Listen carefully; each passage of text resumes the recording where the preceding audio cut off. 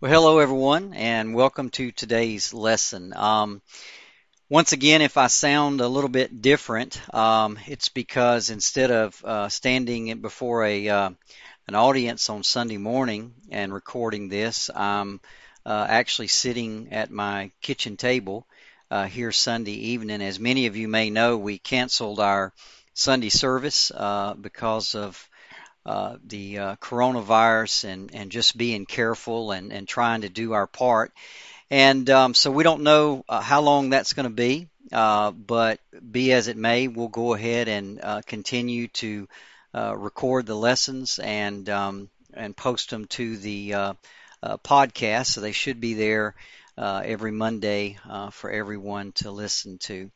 So if you got your Bibles and you'd like to follow along, turn with me as always to First Peter, and today we're going to be in chapter 2, verses 4 through 10. This is a continuation of the lesson that we were in last week, Believer's Privileges. That was part 1.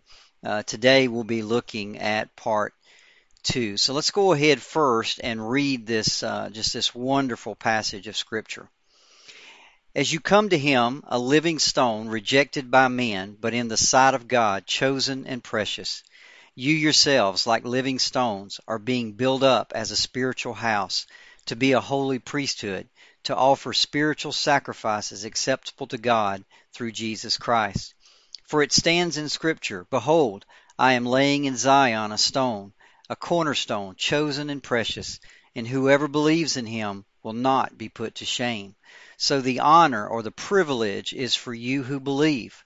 But for those who do not believe, the stone that the builders rejected has become the cornerstone, and a stone of stumbling, and a rock of offense. They stumble because they disobey the word as they were destined to do. But you are a chosen race, a royal priesthood, a holy nation, a people for his own possession, that you may proclaim the excellencies of him who called you out of darkness into his marvelous light. For once you were not a people, but now you are God's people. Once you had not received mercy, but now you had received mercy. For those of you that have known me, you may hear me say from time to time that I'm not a big fan of church signs. And the reason for that is I think we live in a culture that is moving more and more to trying to basically just compact God's word down to a 5-foot by 7-foot sign. But that is not how the word of God is meant to be consumed. David said, I meditate in your word, or I meditate in your law day and night. Paul wrote to Timothy and said, study to show yourself approved, a workman who need not be ashamed. See, the word of God is meant to be studied. The Word of God is meant to be dug into. The Word of God is meant to be meditated upon. And there's no better example than these 7 verses. Here are 7 verses, and we've already been in here 2 weeks. My guess is we'll be in these 7 verses probably somewhere between 4 and 6 weeks, because it's just such a great treasure. It's unending. You can just keep digging and digging and digging and digging, or you can read it on a sign and move on. And like I said, our passage today is such a rich, rich portion of Scripture, and the reason it's so rich is it is a list of our privileges, what belongs to us because we belong to Christ. In verse 4, Peter said this, as you come to him. That's what initiates us into this family. That's what initiates us into this privileged group called the children of God. Now, we saw last week that our first privilege that we have is union. Read verse 5 with me again. You yourselves, like living stones, are being built up as a spiritual house. You see, this is Peter's way of saying he's already called Jesus a living stone, and now he calls us living stones. And this is just Peter's way of saying that when you come to Christ, you become like him. The very life that exists in Christ now exists in us. And as I said last week, I'm not sure there's a greater spiritual privilege than that. You see, it isn't just that we worship Him. Other religions worship their own gods. And we do worship Christ, but it isn't just that. It isn't just that we obey Him or honor Him or pray to Him or bow the knee to Him. We do all those things. But what sets Christianity apart is that we are united with Him. His life is in us. We are eternal because He is eternal. We are accepted because He is accepted. We will live because He lives. His life is in us. What a great privilege. Paul said in Galatians 2:20, "It is no longer I who live, but Christ who lives in me." I mean, what a thought that is. But more than that, what a great spiritual privilege. Now today, we come to our second spiritual privilege that we have in Christ, and that is access. Let's read verse 5 again. "You yourselves, like living stones, are being built up as a spiritual house to be a holy priesthood." So first of all, here's Peter, and he's saying that we are this spiritual house. We're this temple. And then he kind of puts a comma in there and sort of shifts gears and says, well, not only are you the spiritual temple that God is building, but you're also the priest functioning in the temple. Now, just a quick warning here, if I may. Don't get all caught up in trying to make this fit into some logical sequence. You know, don't get caught up here and saying, well, how can we be a temple, and at the same time, how can we be priests serving in the temple? That's not what Peter's doing here. You know, I've spent many years teaching the different books of Paul, and Paul is so easy to follow because he is so logical. But Peter is more impetuous. That's his personality. That's the personality of a man that steps out of a boat to walk on water. He just kind of, whatever just kind of comes into his mind, and he's just different. And it's just the way he thinks. So what he's doing here is he's just using a different metaphor or a different analogy to describe another dimension or another level of our spiritual privileges. Like I said, that's just the way he thinks. So what he wants us to see is not only do we enjoy union with Jesus, but we also have the privilege of access to Him. Now let me say this right here. For those of us that have been in church for a long time, or maybe we've been Christians for a long time, we think of this access to God, we think of it as normal. It's just what we know. It's what, you know, that we understand. We can come boldly before the throne of grace. We can pray. We just take it as normal. But let me remind you, it is not normal. Unredeemed people, the many, we are the few. We are the exception, not the rule. Unredeemed people, unregenerate people, people who are not born again, do not know God, and they have absolutely no access to Him. Listen to Ephesians 2:13 through 14. This is actually describing us before we were born again, but it describes all unredeemed people. It says this, "But now in Christ Jesus, you who once were far off have been brought near by the blood of Christ. For He Himself is our peace, who has made us both one and has broken down in His flesh the dividing wall of hostility." Now, listen to what that says. Not only when you were redeemed, not only are you far off, but between you and God is a wall. And Paul calls it the dividing wall of hostility. You see, you are in rebellion against God. You are an enemy of God. You are under the wrath of God. And there's a wall between you and Him. And Paul calls it a wall of hostility. I mean, that's just crazy. I mean, think about that. So there is no access. You cannot get to God. You cannot approach Him. You cannot do anything that is acceptable to Him. But see, we have been born again. We have been chosen, and our privilege of access is so much more than just being brought near. It is so much more than just breaking through this wall of hostility. Peter says, you are a holy priesthood. Now, I want to explore for a moment what that means. You see, in the Old Testament, access to the temple and access to God's presence was very strictly limited. If you go back and study the temple in the days of Peter and in the days of Jesus, it was about a 35-acre compound. And the entire compound was considered holy.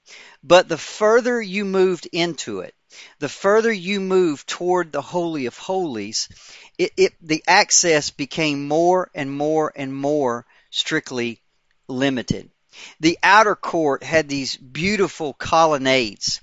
It was referred to as the court of the Gentiles. And non-Jews could walk within this outer court. They could walk within these colonnades, but they were forbidden to go any further than that. And these colonnades were beautiful. But inside this 35-acre compound, it kind of in the middle of it was the temple itself. And the temple was covered or surrounded by these walls. And there were these gates that gave you access to the temple. And over each gate, a warning was posted. These warnings, one of these was excavated by an archaeologist, I believe in 1840, and is currently in a museum in Istanbul, Turkey. Another one was excavated a little bit later and is in a museum in Israel. So they've actually got these warnings that were posted over the gates of the temple in Jesus' day. This is what these warnings said. No foreigner may enter within the barricade which surrounds the temple and enclosure. Anyone who is caught doing so will have himself to thank for his ensuing death. You see, as a Gentile, as a non-Jew, you could stay in the outer court, but you could not enter the temple. If you were caught, you would be killed. Now, as you came into the temple, only Jews could come in. And then as you first come in, there was this court called the women's court. And women could go into that court, but they could go no further.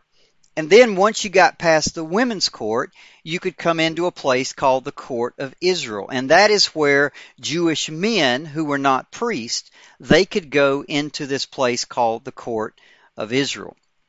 Once you get past the court of Israel, only priests were allowed. This is where the altar was. This is where the sacrifice and the incense and things like that were offered to God. Only priests could go into this. And then, of course, you get to the Holy of Holies. And only one man could go in there, and that was the high priest. And he could only go in once a year on the Day of Atonement. So what I want you to see the Holy of Holies, that's where God's presence was. That's where the Ark of the Covenant was. That's where the mercy seat was. That's where the glory of God dwelt. And the closer you got to that, the access was restricted more and more and more. No Gentiles, no women, no non-priests. Access was very strictly limited. So as you move progressively into the temple, there were restrictions. So under the Old Testament setup, there would have been these signs everywhere. Stop. No admittance. Stay away. You see, only the priesthood had access. Only the priesthood could get close to the presence of God. And by the way, anybody who tried to step in and perform the duties of a priest without being a true priest, that you were in severe danger. In fact, let me give you a couple of examples just to show you how seriously God took this. The first example is of a man named Korah. You'll find this story in Numbers 16.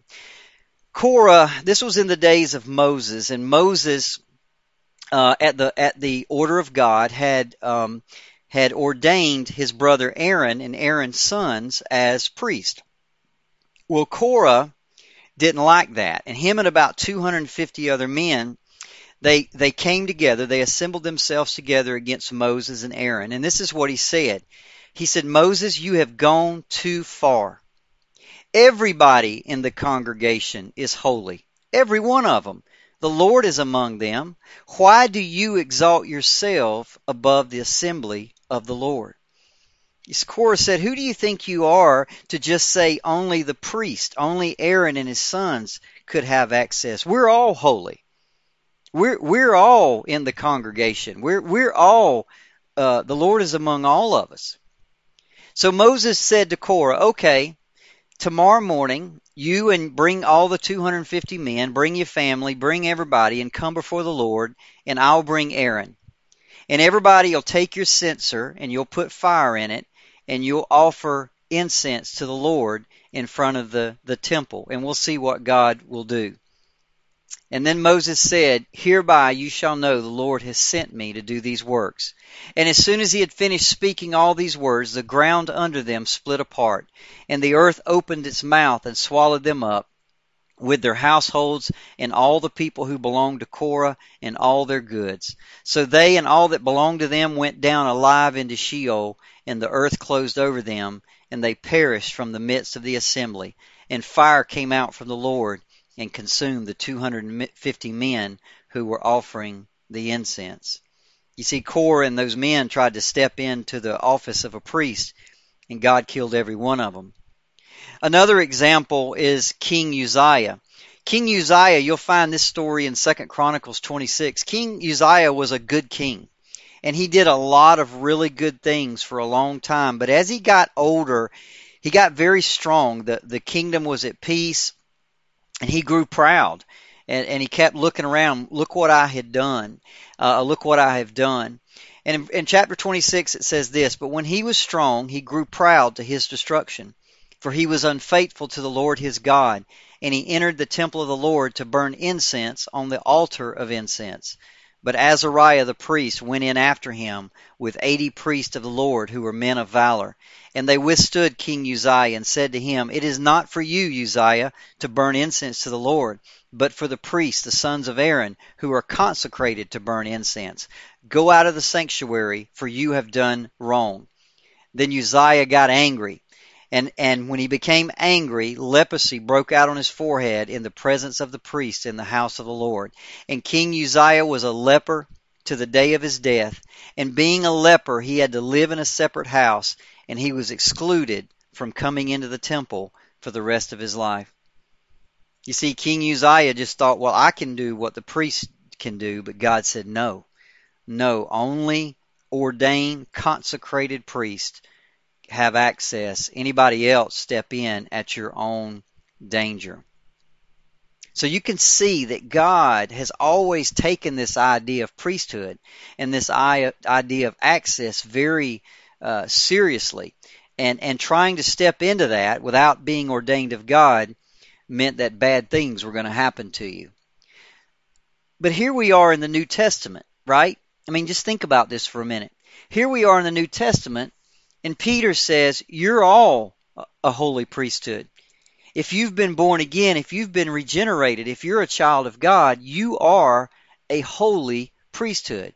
We are separated and given admission to God. We are given access to His presence. Now listen, unlike Peter, you and I have never been involved in ancient Judaism. With all the sacrifices and the burning of incense and all of that. And by the way, we never will be because it doesn't exist anymore. We'll talk about that more next week. So we really don't understand as modern Christians the elements of the priesthood that have become ours. And to be honest, we're much the poorer for that. You know, can you imagine somebody saying, we're a holy priesthood? Well, what does that mean? Well, I don't know, but sounds good. Sounds wonderful. Well, see, I want to go further than that. So I spent some time this week to study the Old Testament priesthood because I want us to better understand our own priesthood.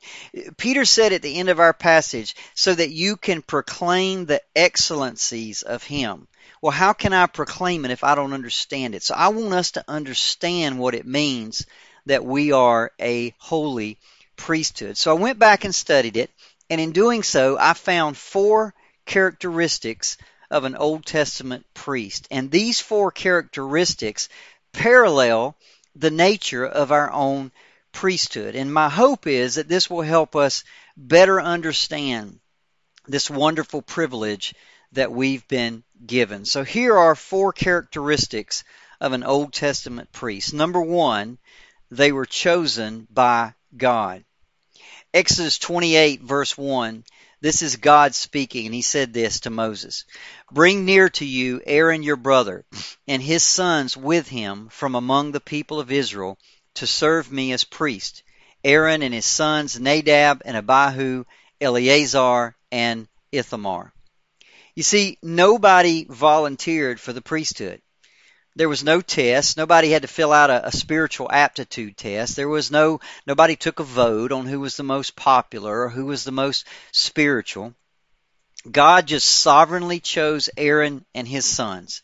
And he said out of their lineage would come the priesthood that was chosen by God. Now listen, it is the exact same with you and I. We are chosen. We are the elect of God, chosen in Christ before the foundation of the world. That's Ephesians 1.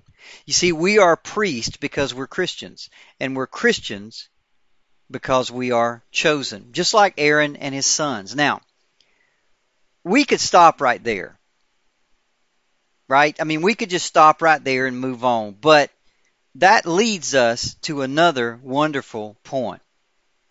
You see, Aaron and his sons were from the tribe of Levi, of course, which is one of the sons of Jacob. Now, the other people in the tribe of Levi who were not of Aaron's lineage, they were called Levites, and they were the ones who helped the priest in the temple service. So the whole tribe, their job was to work in the temple. They weren't shepherds, they weren't farmers, they weren't soldiers. In fact, the other tribes would tithe to pay their salaries. That was their only job. They couldn't grow their own food, they couldn't raise their own sheep. So the other tribes would tithe to the temple, and that money or those animals or that food or whatever was used to support the Levites and the priesthood. Now, for those of us who went through the Genesis study, you'll remember something about Levi. I want to read to you the words of his father Jacob. This was Jacob's words on his deathbed as he called in each of his sons to speak over them. Genesis 49, 5 through 7. This is his words about his son Levi. He says, "Simeon and Levi are brothers. Weapons of violence are their swords.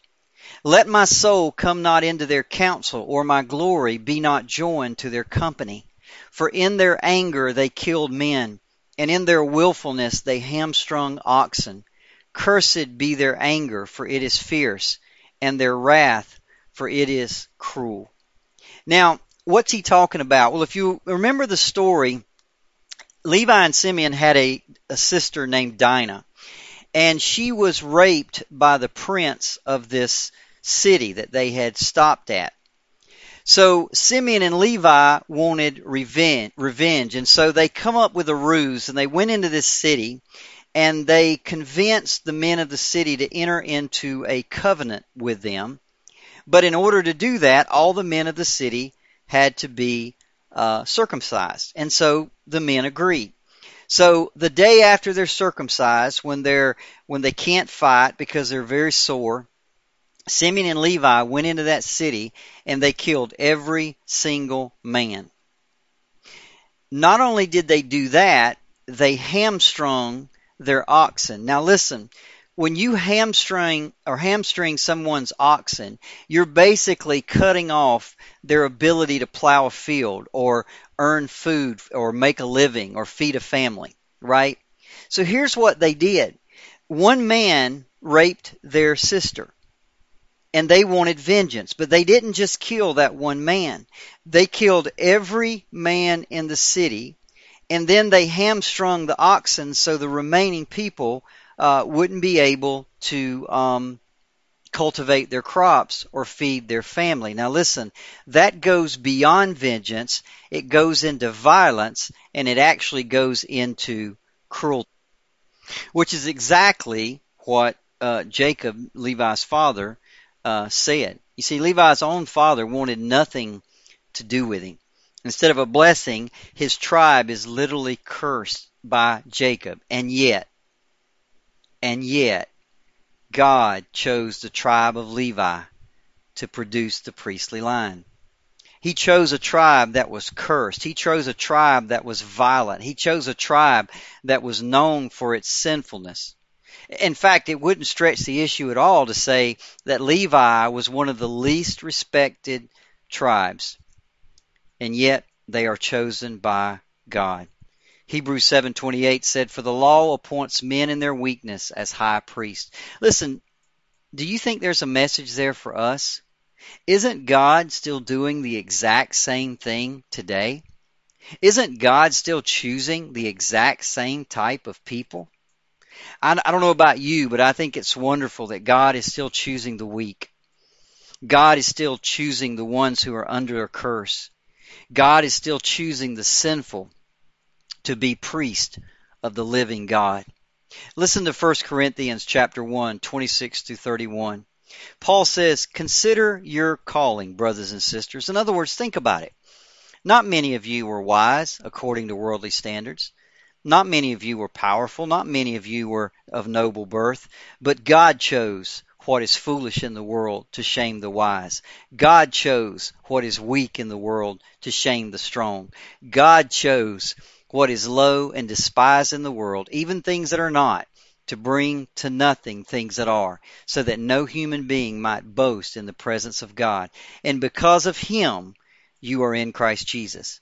Because of Him, you are chosen. Because of Him, you are priest of the living God. You see, God chose people who couldn't boast. He chose the weak, the common, the ignoble, the sinful, the cursed. Those are the types of people He chose to be His priest. He did it in the Old Testament, and He's still doing it today. And I'm, for one, say thank God that He is. The second characteristics of an Old Testament priest is that they were cleansed of sin. You see, before embarking on their priestly duties, there always had to be a cleansing. This is spelled out in Leviticus chapter 8.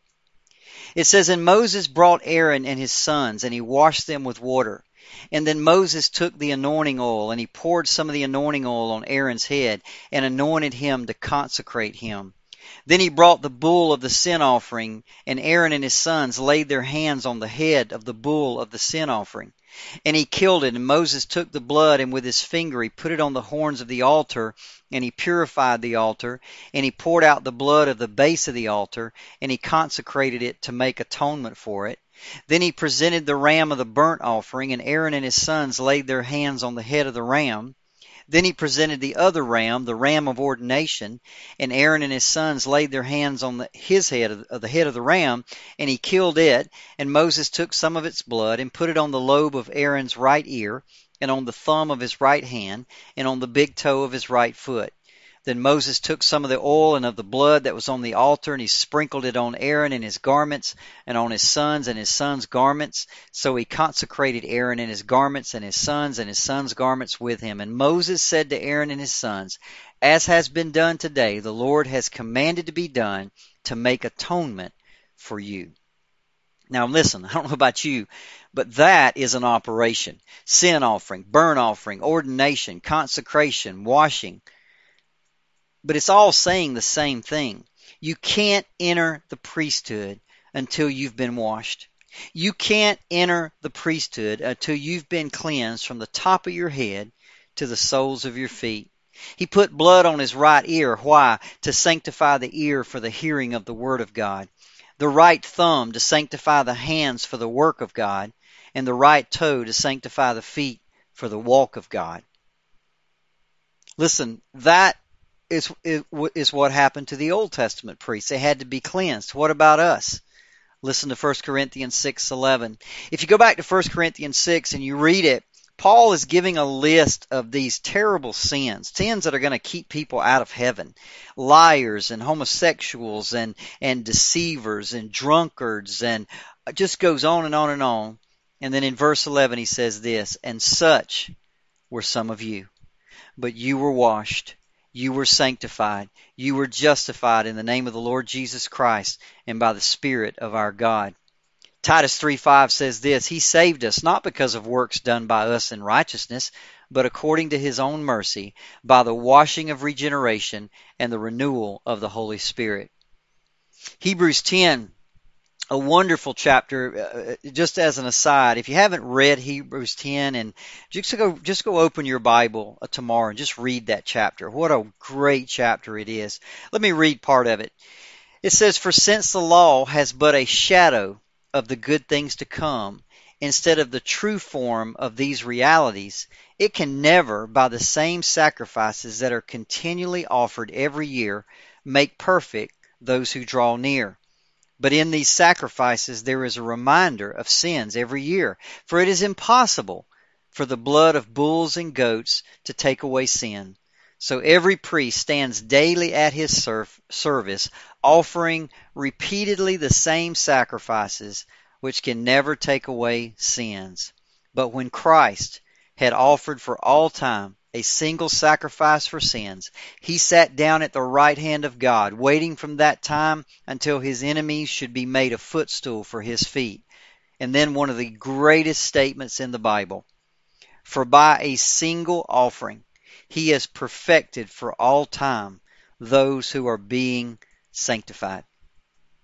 Let me read that again. For by a single offering He has perfected for all time those who are being sanctified. You see, I'm still in this body of the flesh. I'm still messing up. I'm still committing sin. I'm still having to be washed. I'm still having to grow. I'm still having to be conformed.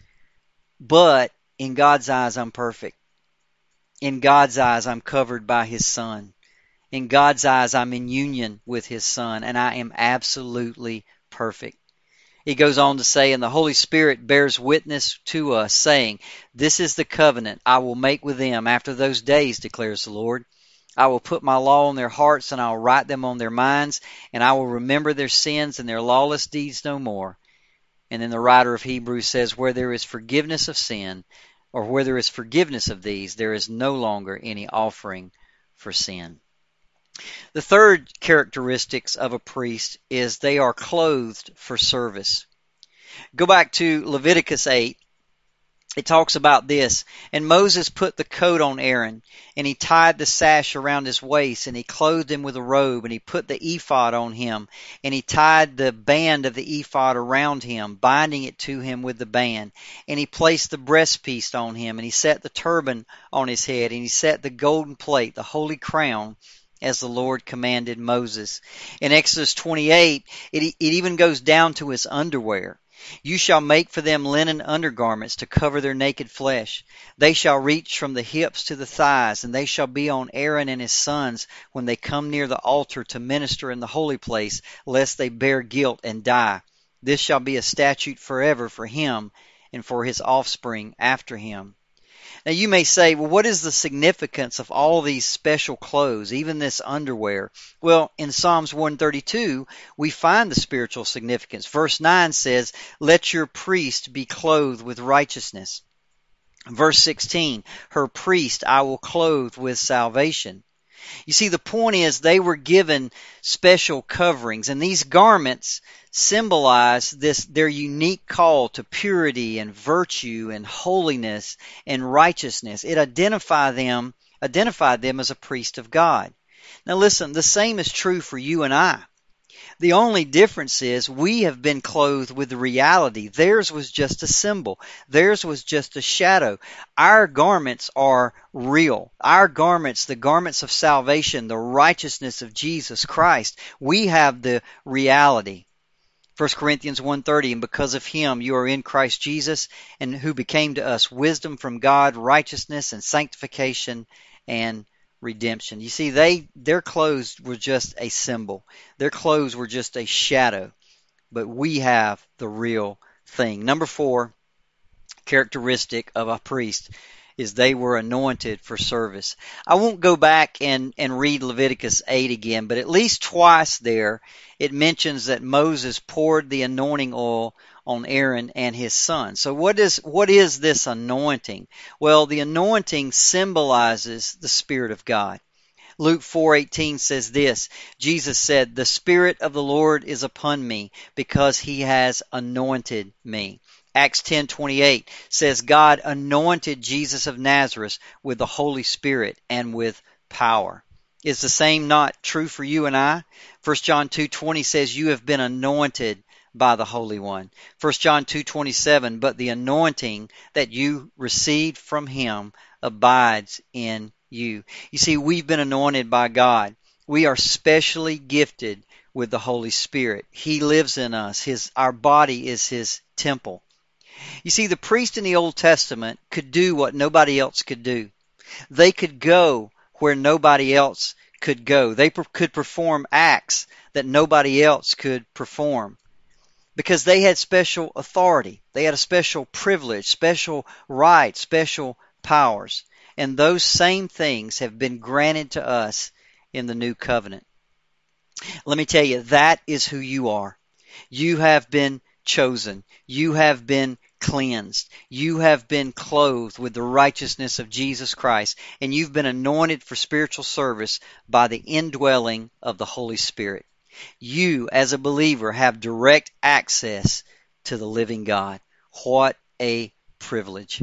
I'll close with Hebrews chapter 10, 19 through 25. Therefore, brothers and sisters, since we have confidence to enter the holy places by the blood of Jesus, by the new and living way that he opened for us through the curtain, that is, through his flesh, and since we have a great priest over the house of God, let us draw near with a true heart in full assurance of faith, with our hearts sprinkled clean from an evil conscience and our bodies washed with pure water.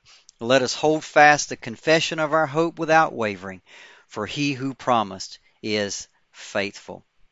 Next week, as I said, we're going to be in these 7 verses probably for 4 to 6 weeks.